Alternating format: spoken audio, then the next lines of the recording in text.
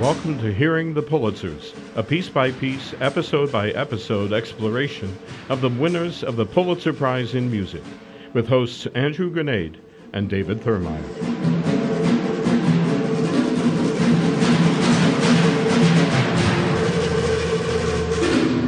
Welcome to Hearing the Pulitzers, episode 15, where we're traveling to 1957, and the 14th winner of the Pulitzer Prize in Music, Norman Dello Joio, for his Meditations on Ecclesiastes. And this, I was confused. I'll just start right out by saying I was confused. I thought this was a choral piece because it has text. Yeah, text, right. Ecclesiastes, I'm not a Bible expert, but I know that that's kind of like Turn, Turn, Turn is the song I think of. Of course, that's what you would know. Yes. There's a time for a time to be born, a time to die, all of that stuff. And I thought there'd be a chorus in this, but it turns out it's actually an string orchestra work. And I don't know about you, Andrew, but Norman Dello Joio, being a former band person myself, I remember playing several of his works in wind ensemble and band. So, yeah, that's what I knew him from. Yeah, what is it? Variations on Haydn. There's that. Yep, and variants on a medieval tune. The medieval tune. That's what I knew him from. It's like, oh, he wrote band works. Yeah, yeah. And then I go to Grove Dictionary and begin to, we start doing our research. That's where I always start. And he's known for his choral works, and I'm very confused, of course, by that. So it allowed us to kind of dig in a little deeper to who this guy was. But my background with him was exactly yours. Yeah, and so I had not heard another note of his other than band music. But it turns out, as a running theme in this podcast, is that each of the composers has a much more varied output and background than you might think. And so Norman Dello Joio has a pretty fascinating background. So I think we'll learn a lot about him and why this piece sounds the way it does. Yeah, well, let's start with telling the story. Telling the story. So Dello Joio, long life. So born in 1913, he lived till 2008, and he composed all the way through. I mean, he was 95, he was still composing. Kind of amazing output. Maybe this is something also with the Pulitzer. We talk about Elliott Carter in a few episodes. That's immediately what I was thinking of. Yeah. The exact same story. Yep. These long-lived Pulitzer winners, maybe. But his background is, to my mind, reading through it, it's very Italian. Mm-hmm. He's got organist father and organist grandfather, and they're the ones who taught him, and he began by playing in church. But yet he's a New Yorker, too. So. He's a New Yorker, so that fits right in. Mm-hmm. Also trained as a pianist. But in reading, there are kind of three influences that I think are going to be important in understanding why he chose this subject and how he chose to put the subject together. So first was growing up around Catholic liturgy and Catholic liturgical chant. But also his father was an opera coach. Mm-hmm. And coach for the Met Opera. So I think that was another thing on him was, hearing these famous opera stars from the Metropolitan Opera, seeing this Italian literature, people like Verdi, and just coming in love with Italian opera. And then finally, I think also if you look at his dates, 1913, he's coming of age at the same time jazz is coming of age in New York. And so he was hearing jazz, and that became a huge influence on his music as well. Mm-hmm.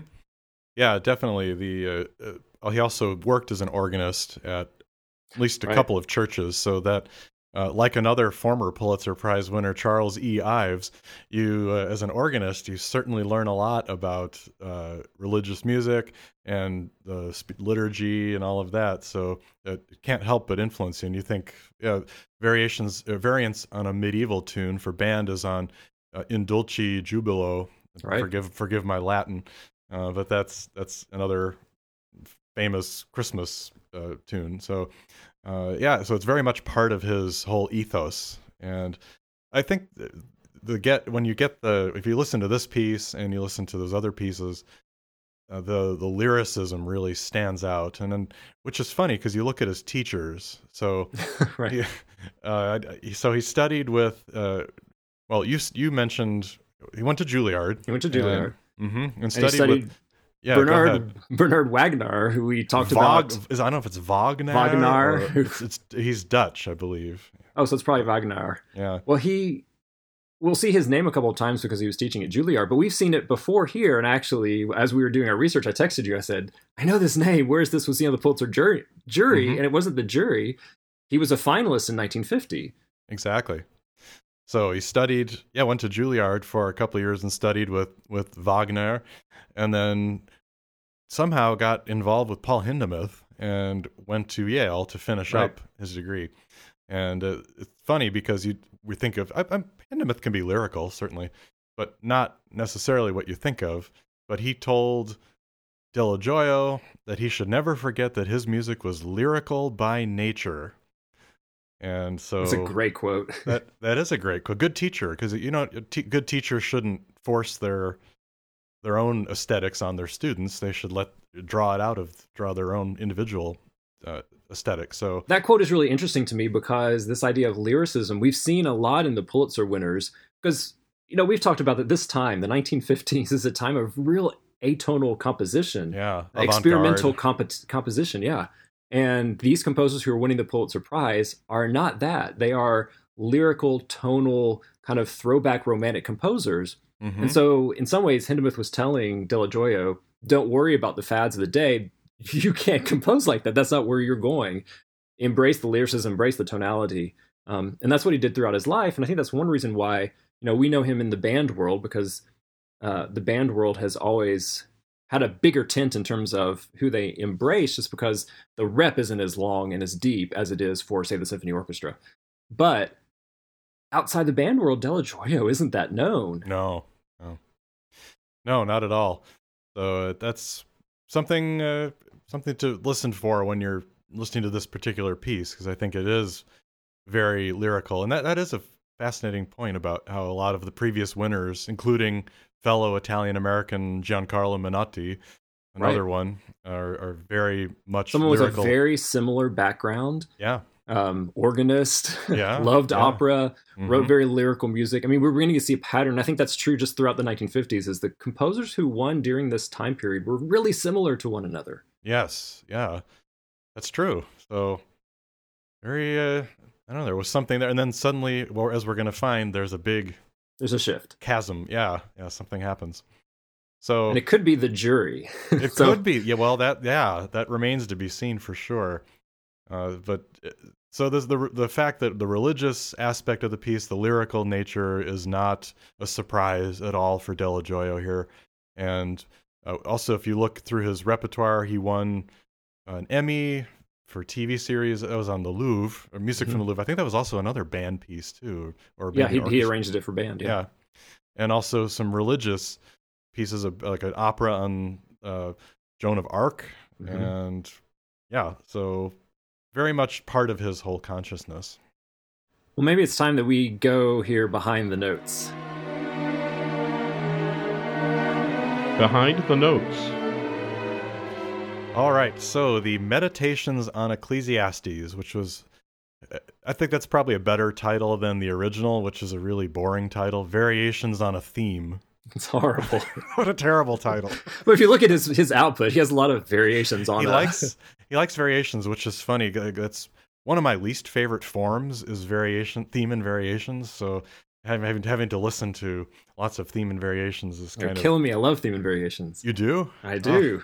No, the Ives Variations on America and Brahms Haydn Variations that's about as much as I can. Goldberg? Long. Oh my gosh. Killing me. Back to Meditations on Ecclesiastes before we have a throwdown about Bach here. I know. So this piece is divided up into 12 sections, which I think correspond to the verses, to the first, or to phrases in the verses. Right. I thought it might be interesting to start. I brought I pulled up the actual quotation for the Bible. Great. This is Ecclesiastes 3. I'll read it in King James Version, right? It'll be very, very formal. Very formal. New King James. To everything there is a season, a time for every purpose under heaven. And this is where it really starts for the titles of the separate sections in the Meditations. A time to be born and a time to die, a time to plant and a time to pluck what is planted, a time to kill and a time to heal, a time to break down and a time to build up, a time to weep and a time to laugh, a time to mourn and a time to dance, a time to cast away stones and a time to gather stones, a time to embrace and a time to refrain from embracing, a time to gain and a time to lose, a time to keep and a time to throw away, a time to tear and a time to sow, a time to keep silence and a time to speak, a time to love and a time to hate, a time of war and a time of peace. Okay. So very famous. Very famous, full breadth of human experience encompassed in 6 verses. It's very short. Yeah. Full breadth of human experience. And I think that's probably one of the things that attracted him to setting this is just the amount of variety he'd be able to get off of what essentially is a variation set. Yeah, exactly. So immediately when you see dance, that implies a certain tempo or feel, or death, obviously, is something else, or seasons turning, things like that. So it kind of makes sense. But of course you want to try at this time to have it cohere somehow. And so not only formally is it coherent through theme and variations, but you have a downward moving minor third interval throughout, which is you hear it right from the beginning of the piece and then goes throughout. And I mean, the one thing that's interesting, I guess, about theme and variations is that it shows it gives a composer a chance to show off their craft and their different techniques and abilities, and you definitely see that here. Although I'd say of the 12 sections, a great majority of them are very slow and meditative, and we've talked about in the past those movements of symphonies that are slow and meditative, and how they can sort of drag a little bit. And there's some moments in here, but the fast movements are quite spiky. And I thought it might be useful to hear a little bit of the fast, because I knew that we'd both be attracted more to the fast movements. To hear a little bit of the a time to dance movement, because that is I think most upbeat, the most my favorite one, the most accessible one. Yeah.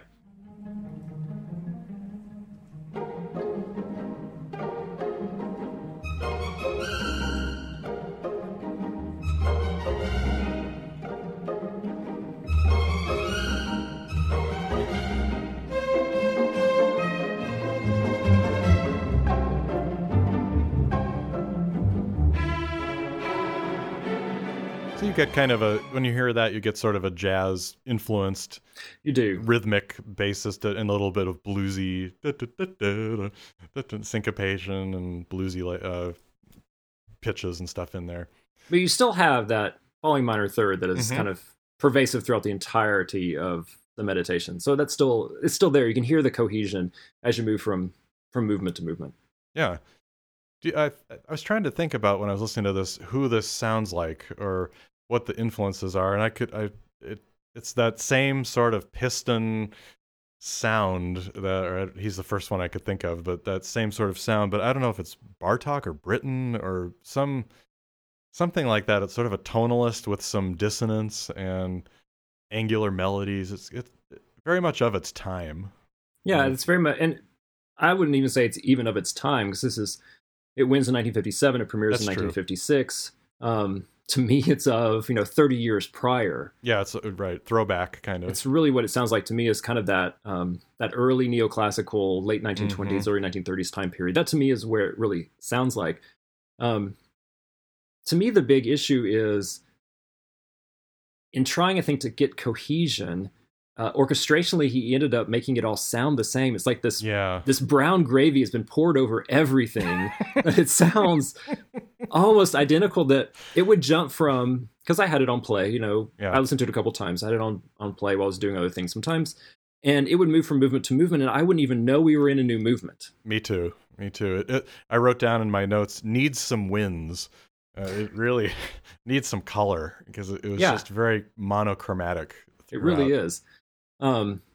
Another example to kind of show that, I thought it would be useful to hear two back to back, so you can hear both how he contrasts, but also how similar it sounds. So a comparison of Time to Die and A Time to Be Born, which you would think are, and they are different in terms of one's going to be more hopeful, more up, one's going to be more down. But there's a lot of similarities. So let's listen a little bit to this comparison between A Time to Die and A Time to Be Born.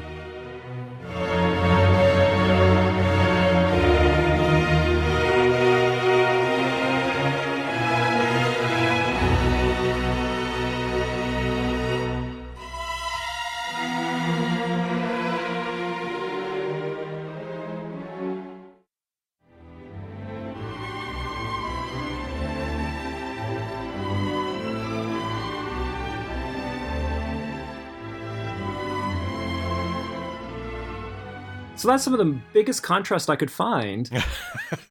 But even that contrast is not that great. No.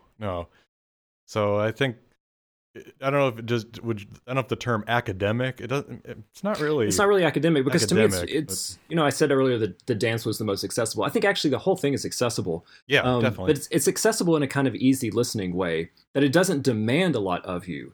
Now he paints the individual movements, I think, very beautifully. So the idea behind a time to be born, a time to die, a time to mourn, a time to dance, the impetus behind each one of those, it fits. So you listen to it, and if you know the title, it makes sense musically and lyrically, and you understand it. But it doesn't take much more. It doesn't go much deeper than that, I guess. No, it was good music to listen to while I was preparing my class. It was kind of in the background, just sort of, just kind of going, didn't stir too much, and so a little bit monotonous. Yeah, I didn't have the moments where I really wanted it to kind of grab me and kind of pull me through. I do think it kind of builds to the end, so that by the final movement is probably the most interesting movement. Yeah. Well, the final two movements when you get to War and Peace and all that, that's really, I think, where it kind of hits its stride. Those are also the longest movements. So you have a bunch of very short 1.5 minute, 2-minute movements, and then by the time you're at the end, you're at 3.5, 4-minute movements. So there's a little bit more depth there. There's a little bit more contrapuntal writing, which is frankly what I really expected. I mean, so we know this from his band works, that there's a lot of counterpoint, and there isn't in these until you get to the very end. Right. Yeah, I think and it's not just because it's that same sort of sound that we've heard a lot in this music that we're saying that the faster music sticks out more, but it really does because there's some life to it. And, right. Yeah, it's the syncopation. It's the syncopation, there's rhythmic life. Yeah. Right. There's so much long lines. Yes. The sameness that whenever you get to a little bit of syncopation, your ears kind of go, ooh. And that's why I think we both, I mean, the dance movement that hurt, I was like, okay, we've got to play a dance movement. That's great. Because it's enjoyable. It's fast. Again, it only lasts 1.5 minutes. It's the perfect length. Perfect length. Yeah. So I think that's maybe the drawback. It's clearly well written and clearly well put together, and the intervallic relationships and the variations and everything there. But in terms of a listening experience, well, we'll get to that. I think you're already kind of previewing maybe what we think about the piece. But I'm curious to see what else was in competition. Right, why this piece happened to be the one that would win. Yeah, so maybe we should do hit or miss and talk about that. All right. Hit or miss. Okay, so back to our jury report from April 3rd, 1957, written by our favorite member and chair of the jury, Chalmers Clifton, points out that the Committee on Music for the Pulitzer recommends for first prize Meditations on Ecclesiastes by Norman Dello. The decision was unanimous. Wow. Yes. So he says the piece. Now this may shed some light here. The work was originally designed as music for a ballet. That makes a lot of sense. Does that? It might change the way. Because I know he it. did work for Martha Graham a lot during his lifetime. Yes, and received its first performance in Juilliard. There's a recording of it. The work is contemporary in character, euphonious and ingratiating in sound, and representative of the composer, who has attained unquestioned distinction and recognition in many musical media, symphony, chamber music, and opera.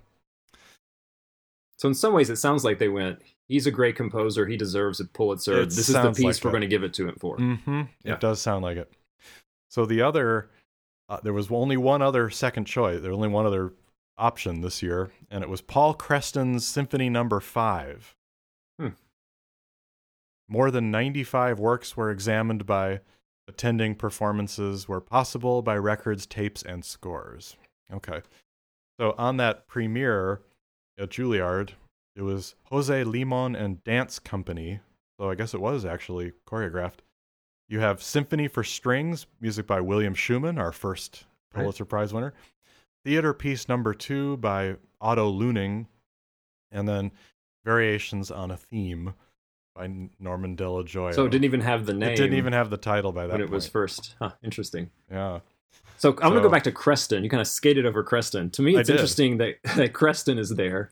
But because in my mind, Creston is right in line with Norman Delagioio. I see the two of them like a Walter Piston you mentioned earlier. I mean, like these composers we've been discussing, that they are of that kind of mid-20th century American East Coast style that was fairly tonal, with a little bit of adventurous harmony, writing in traditional European forms and genres. So I can very much see how you would look at the two of them and say, yeah, one of these two. Because if that's the style that you're looking at and wanting to award, then it makes sense that those are the two you have next to each other. Well, that was very prescient of you to say that, Andrew, because they agree with you. In Chalmers' letter, he says this decision for Norman Delagioio first and then Creston number 2 was also unanimous. The committee also agreed that both compositions were of such excellence and so unquestionably at the, quote, top of the list that either choice would give us satisfaction. So I think we're kind of starting to get into this jury's mind, especially the Chalmers Clifton era jury. Yes. Of what they like and what they're going for. Yeah, and I find it interesting that there's a rather the paragraph on Creston's symphony is longer than the Delagioio. I could probably say more about the Creston symphony than. Well, this is interesting because this piece has no life. It has no legs. I mean, it has just disappeared. The one recording, at least the one on Spotify, is by the Philharmonia Orchestra and David Amos. I don't know anything about it. Yeah. Well, and even, we always comb through the New York Times or surrounding newspapers to try to see what the review is of the first performance. There wasn't one. The only mentions in the New York Times, like in its entire history of the paper, was the announcement that it won the Pulitzer.